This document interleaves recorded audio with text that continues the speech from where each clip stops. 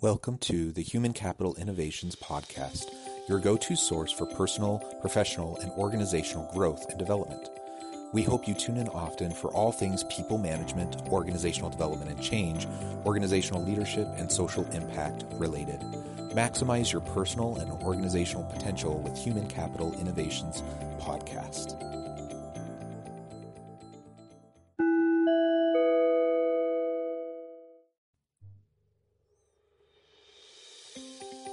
Welcome to the Human Capital Innovations Podcast. In this HCI podcast episode, I talk with Michaela Lindinger about building Agile leadership capacities and capabilities to drive successful change management initiatives.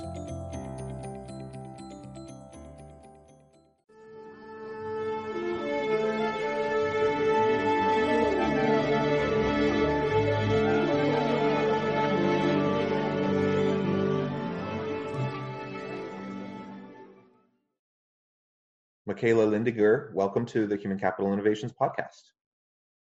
Hello, nice to have you. Thank you for having me, actually, Jonathan. Yeah, it is so wonderful to have a chance to talk with you today. As we get started, I just want to share a brief bio about Michaela, who hails from Austria, which is such a fun place, and it's great to have a chance to talk and get your perspective on all things related to Agile leadership today. Michaela Lindinger is founder and CEO of Brain Spa, an executive sparring and employee experience company guiding visionary leaders to max their healthy, high performance with more clarity, productivity, and passion. Michaela worked with Fortune 500 organizations around the world on digital strategies and large-scale change projects, value creation and product, as well as process innovations and multi-million-dollar projects. She has also worked with several startups and corporate talents to prepare their mindset for the digital transformation and adjusting their business models to become agile and purpose-driven. Michaela is a millennial serial founder, three-time CEO and co-founder, and experienced corporate executive, mompreneur, author, and university lecturer and professor of innovation and business models since the age of 29. A member of the International Forbes Council and the International Society for Coaching Psychology. She holds an international business master's degree from Austria and a master's degree in coaching psychology from the UK in London. Again, such a wonderful background, great experience, and welcome to the podcast. I'm so excited to talk with you today. Thank you. I'm very much looking forward to our conversation here today. As we get started, is there anything else you would like to add to help the listeners get to know you a little bit better before we jump in? Well, I think you've already covered quite a few things. Probably maybe one thing to add is that what I always say is, on the one hand, I have a corporate background. I always say I speak corporate-ish, if that was a language. And on the other hand, I'm like a three-time founder. I've served on boards of larger organizations, but also worked a lot with startups. I've had my own startups. I sold some of them, and some of them I still have. So I think, coming towards our topic of Agile today is probably something that I've experienced firsthand, first row as a founder, but I also work a lot with corporate, seeing and understanding the challenges that they're facing, because they're just, corporate structures are completely different. They're probably not anything like Agile. And I think in that combination, this is where I know that there is so much potential that's currently not really used. I think this is part of my story to have actually seen both worlds, and I'm trying to bring those together. That's probably the only thing I would like to add here. That's wonderful, and that's a really good framing for it too. And I think you're right. It's two different worlds when you're talking about startups and scaling versus large, bureaucratic, mature organizations that often are kind of the antithesis of Agile. Absolutely. But the principles are still very important for them to consider as they're going through change processes. Right. And so being able to bring that perspective from a startup mentality back to corporate, I think is really important. And that's what we're going to explore today. Yes, absolutely. Okay, well, let's start off by talking about decision makers and organizations of any type, they face many challenges. Of course, right now we're in the middle of a global pandemic, so that's an extra challenge added upon already existing complexities and hyper competitive international markets and everything that organizational leaders have always had to grapple with. But what do you see as the biggest challenges to organizations and decision makers today, particularly if they're going to start trying to think along the Agile framework? Yeah. So I think that the question around challenges, especially these days where everybody is so busy with all the special additional challenges that the pandemic and the COVID-19 crisis brought upon us. I think probably if you talk to business leaders, they could give you a gazillion things of challenges they're facing today.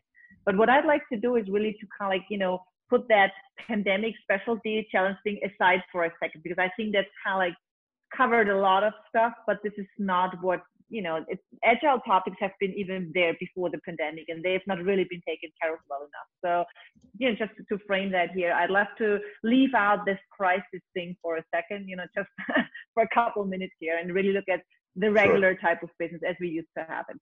So when we look at the challenges that organizations face when it comes to this whole Agile thing is, I always try to distinguish on two dimensions. So the one thing is really the organizational dimension, and the other one is a very personal, the leader's dimension on a personal level.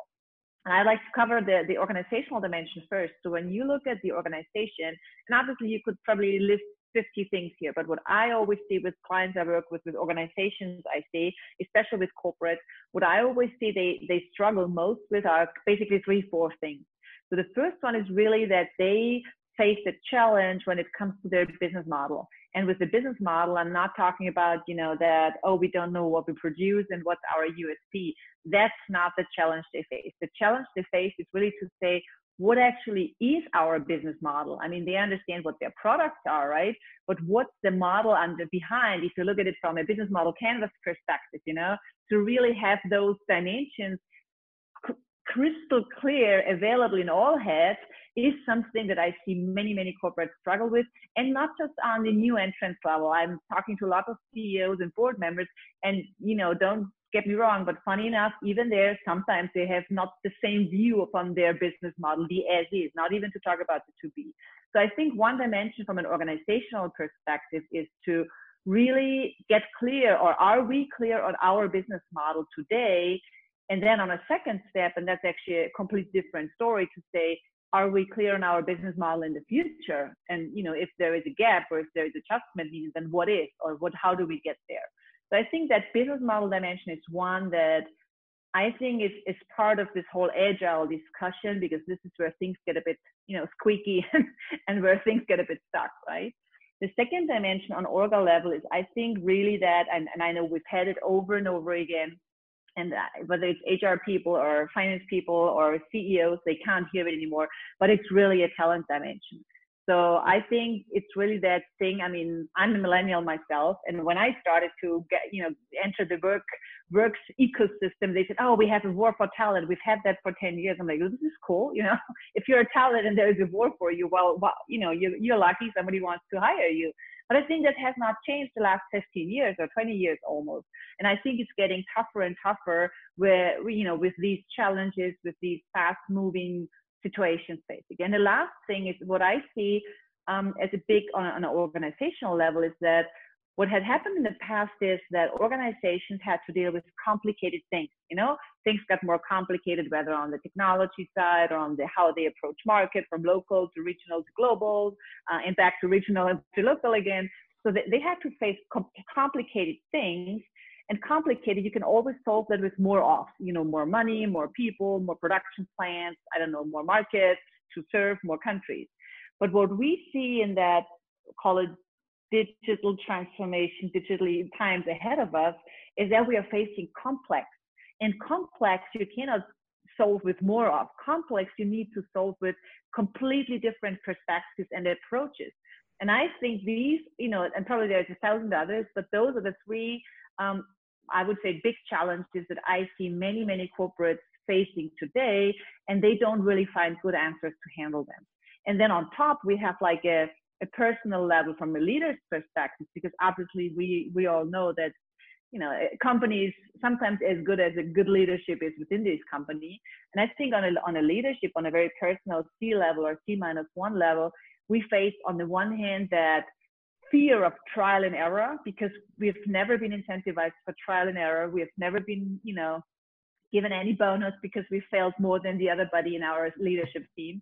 And I think this is something I see a lot of my clients, 45 all the way upwards towards the end of their life as CEOs, so to say. They are struggling. They're really struggling with this. I'll give it a try and I see how it works out. And this is important. And this is actually the second thing, that this old structure of doing your annual or bi-weekly, a biannual or 5-year strategic planning and your summer strategy sessions, that's gone. You need to go in much shorter, if at any, planning cycles. It's actually more a review and a brainstorming cycle rather than a budget forecasting type thing. And I think, with that combination of seeing leaders being faced with challenges that actually ask them to have a completely different approach. They've not learned that at business school, whatever Ivy League program they really did. They've not been incentivized in their past career, and they've probably not been hired to be the trial and error CEO in the new company. I think that, compared with what I mentioned earlier about an organization level, this is, a little bit of a tough cookie here that organizations need to face before we even touch the Agile way of doing things. Yeah, you bring up a bunch of really important points there. One of the things I really keyed in on, and what you said just a couple minutes ago, was about how, particularly in larger organizations, they're already very complex. And if you're trying to solve complexity by building more complexity on top of it, you're probably not going to solve your problems. And so what's the answer to that? I mean, part of the answer to that is, you mentioned digital transformation. So leveraging technologies to help us simplify processes, practices, procedures that will allow us to be more responsive in real time. What do you see, in addition to embracing digital technologies for digital transformation? What do you see as the main skill sets that senior leaders need to be developing, adopting, to be ready for this kind of new environment? I think absolutely valid question here. And I might have a bit of a provocative answer to the digital transformation, because when I was back in 2010, I came back from my maternity leave. And back then I was working with large corporates, and I was part of a large consultancy on strategy and innovation work. And back in 2010, at least in Central Europe, digital transformation as a buzzword, we're just putting that under parentheses here. Digital transformation was a lot related to Google Glasses and AI and bots and all kind of technology things. But barely anybody actually looked at the people dimension of digital transformation. And I was the one saying, hey guys, I think, there is something related to people that we need to watch out for. And that was not a very popular thing to say. Now, fast forward, I think what we see today is that I spoke to a guy from Silicon Valley the other day about AI and the human dimension in AI. And the funny thing was that he actually said, technology, I don't want to say there is nothing we can't solve yet, but more or less, if you bring the right people to the table, technology limitation or technological limitations are not really there anymore. There's always, it's improving so fast. But what is there is that the skills that we really need on a talent level, these are the things where I personally think we need to focus on when we really want to look at which skills are needed for the digital transformation.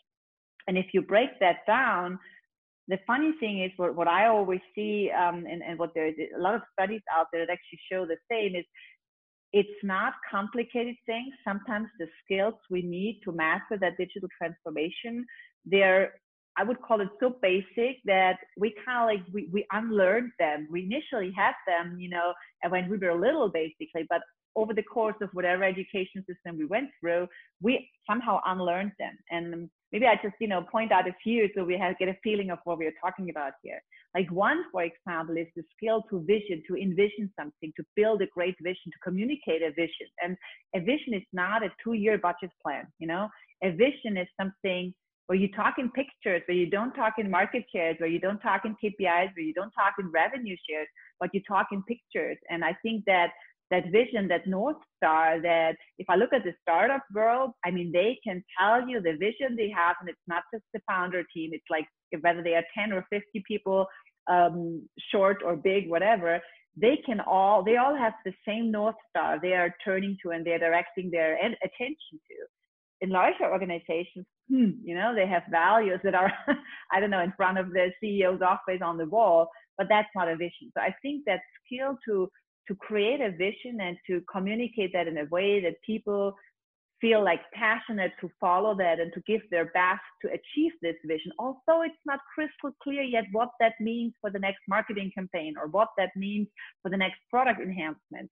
That's not the point. The ability to create a vision, I think, is something. I mean, my daughter was little and she had crazy things about how she learned to fly and, how she has a flying horse and things. Well, you can't see that's never happening, but at least for her, it was a cool picture, right?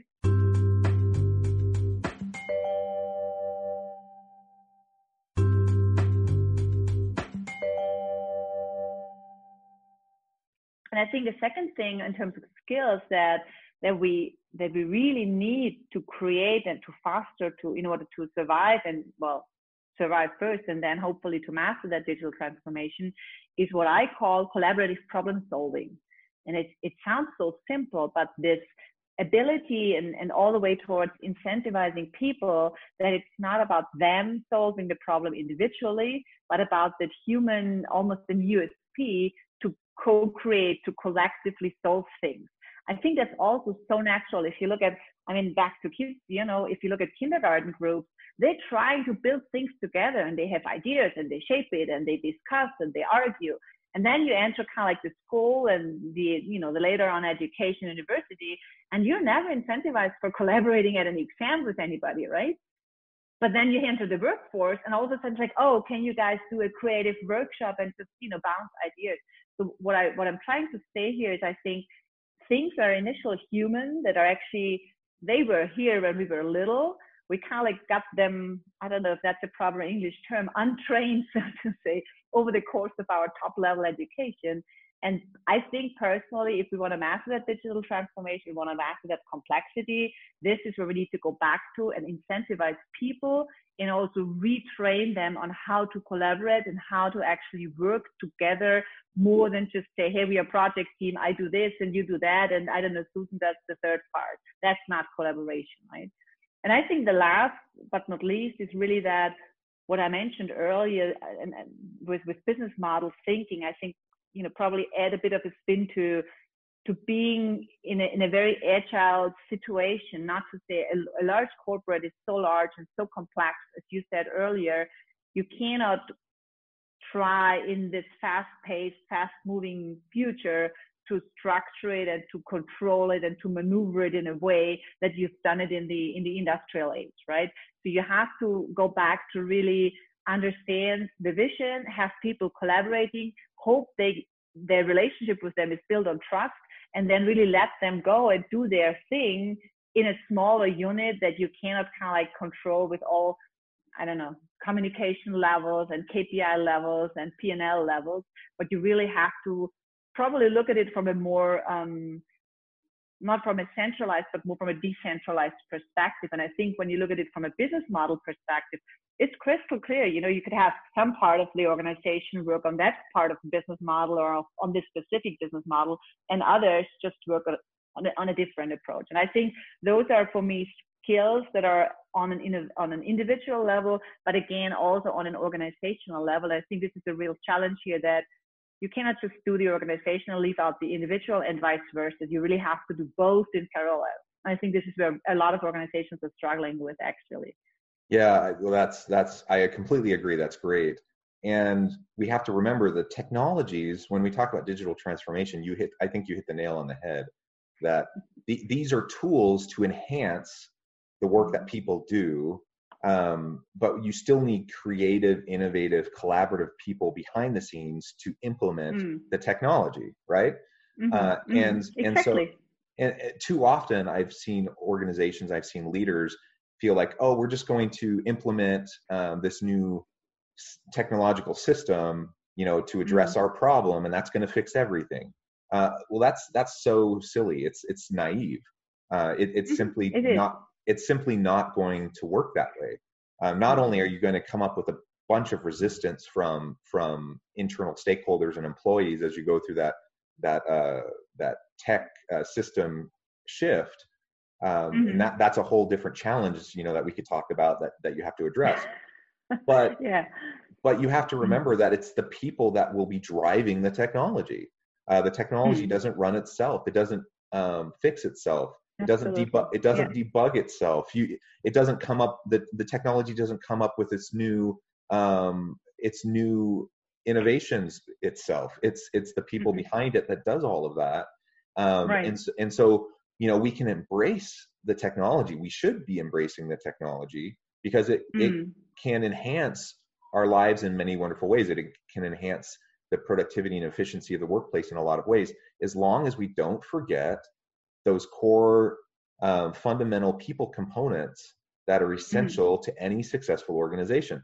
And you mentioned earlier, a few minutes ago, about trial and error. That is so important, and that's my experience too. Most places I've worked with, they not only don't incentivize any sort of trial and error, they actively punish it. Because if anyone were to try something and it doesn't work out, then people get fired, or they don't get their yearly bonus or whatever. And so people play it safe. And when people are playing it safe, they're not being creative, they're not pushing the envelope, they're not innovating. So like you said, you create smaller, agile teams that can fall forward, fail fast. You can try new things out, and then if it works, then you can start to replicate. And if it doesn't work, then you learn from it, and then you move on. And that learning is, sorry for interrupting you, but that learning is about as worthy as if it went all the way through the roof, right? So because that learning has probably a lot of potential in there that you could actually leverage. And unfortunately, learning does not result in some sort of revenue, that doesn't show up on the financials. But actually, if we had a way to, I don't know, how to monetize the learning potential we've just had, or that we actually uncovered, that would probably be a completely different thing, right? Well, yeah, and you're absolutely right that it doesn't show up financially, at least in the short term. But when you create when you create that kind of a culture of trial and error, of incentivizing risk taking, reasonable risk taking, right? And learning as you go. As you create that culture, you create a learning organization. That's what drives an innovative organization, and that will long term reap huge benefits, because you're going to come up with new products and services, new efficiencies, things that you hadn't ever even conceived of before. And so like you said, you might have this initiative that is a complete failure. You fall flat on your face, but in the process of doing that, you learned these 3 things that are going to be essential to the next initiative. To do it successfully. Go ahead. Yeah, and I once had just a quick story I'd like to share here. I once was speaking to a very, very innovative CEO of a large corporate here in Europe. And I was like saying, let me ask you this. I said, you're collaborating with cool organizations, you're collaborating with startups, you're giving your people such a great, I always call it, space to do that trial and error and not to punish them. And I mean, they have an incredibly cool company culture. And it's not a huge organization, but they're, I think, close to 1,000 people. So it's not a small one either. And I asked him, how do you actually convince your CFO? Because he's a CEO and he was not the youngest, I have to say. And he said, it's very easy. If you have 10 opportunities to learn, and that you just want all 10 of them to be like the hockey stick success story. He's like, this is unrealistic. Everybody knows that. So that's not a difficult one to argue. But then he said, if you had the glass thingy where you look into and which one of those 10 is the one that's the hockey stick and which one is the one that's just the big loser, you would just pick the hockey stick, right? But he said then the tricky thing is you need all 10 until you know which one was the hockey stick and which 7 or 8 or maybe 9, but just the crappiest thing you've ever had, right? So he really looked at it almost from an investor's perspective, like as if he was a startup investor, to say, okay, I need to invest in 10 small organizations because I need all 10 to have a good ratio of having 1 or 2 that's kind of like do the flat thing, and 7, 8 that's kind of like do the dip down all the way, never seen again. And then, of course, there's always 1 out of 10 as a ratio to say, hey, this is the cool thing, whether it's a hockey stick or it's, a steep curve upwards, that's what you want to have. But he said so brilliantly clear, you cannot just trust and hope you're right and do all your analysis to pick that one. He said you need to spread it, and if you do that right, obviously 1 in 10 is a good ratio you want to have. And I think this is a complete different mindset than how we did business cases in the past and how we did ROI, calculations in the past. Absolutely. And that one successful initiative will fund the other 9, right? Absolutely. And beyond. And so, yeah. So we can't lose sight of that. And it is interesting because we come from the mindset of, if you only had 1 out of 10, that's only 10%. That's failing. 5 out of 10 is failing. Yeah. And so there's just kind of this expectation that you'd have to get, 7 out of 10. That's a C. Yeah, I was about to say that's on university level. That's not about failing, but that's not about succeeding either, right? Exactly. But I start to think of it like in terms of baseball, Major League Baseball. A really great hitter hits only about 30% of the time. The rest of the time they get out. But you know what? They're still amazing. And it's because it's just so difficult. Same thing in innovation. Like there's going to be misses. Right. There's going to be misses and Absolutely. Things. You throw spaghetti against the wall and some stuff doesn't stick. And that's okay. And it's not necessarily because it's even a bad idea or because, maybe the technology's not there yet. Or maybe it's a transformational idea, but the market isn't there yet. Exactly. And so it's something that can be revisited. And so, So I think as long as we keep that mindset, then we can really leverage the potential of our people. Absolutely. Yeah. Michaela, we're about out of time. It's been a true pleasure talking with you today. Before we finish up, and I should say too, we haven't had nearly enough time because this has been a really interesting conversation, and I know you have a lot more to share. So perhaps we can do this again sometime soon. Sure, happy to do so. Before we leave today, though, can you share with the listeners a little bit more about like where they can find more about you, learn more about your business and the work that you do? Sure. So the one thing is learn more about the business and what I do. I think the easiest thing is to reach out to me on LinkedIn and to connect. And obviously there is a bit of an idea of what I've done in the past. I'm also happy to see you visit my company page. It's braininspa.com. The brain, like, the part of your body that does all the high performance, in like IN, and spa, like the nice area in the hotel where we go for recreation and for the healthy part, right?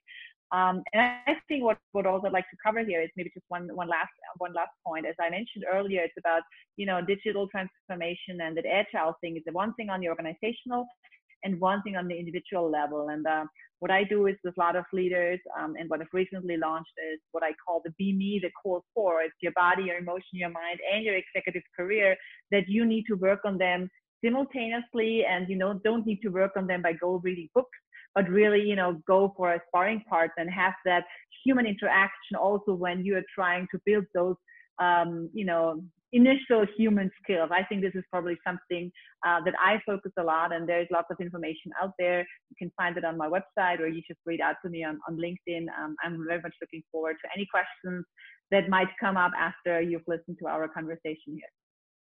Wonderful. Well, thank you again, Michaela. Excellent. It has been fascinating discussion. I look forward to having the chance to talk with you again soon. Enjoy the beautiful Absolutely. Austrian summer. I will, and all the best to you, Jonathan. Yes, have a great weekend. Thank you. Thank you so much. Bye-bye. Bye-bye.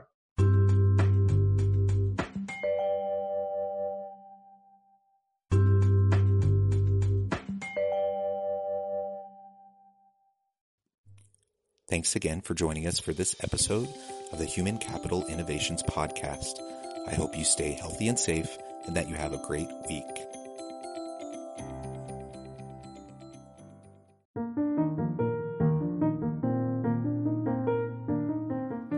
Check out our new weekly LinkedIn newsletter, Alchemizing Human Capital, exploring industry trends via original research and interviews with executives and thought leaders from across the globe. We look forward to having you join us.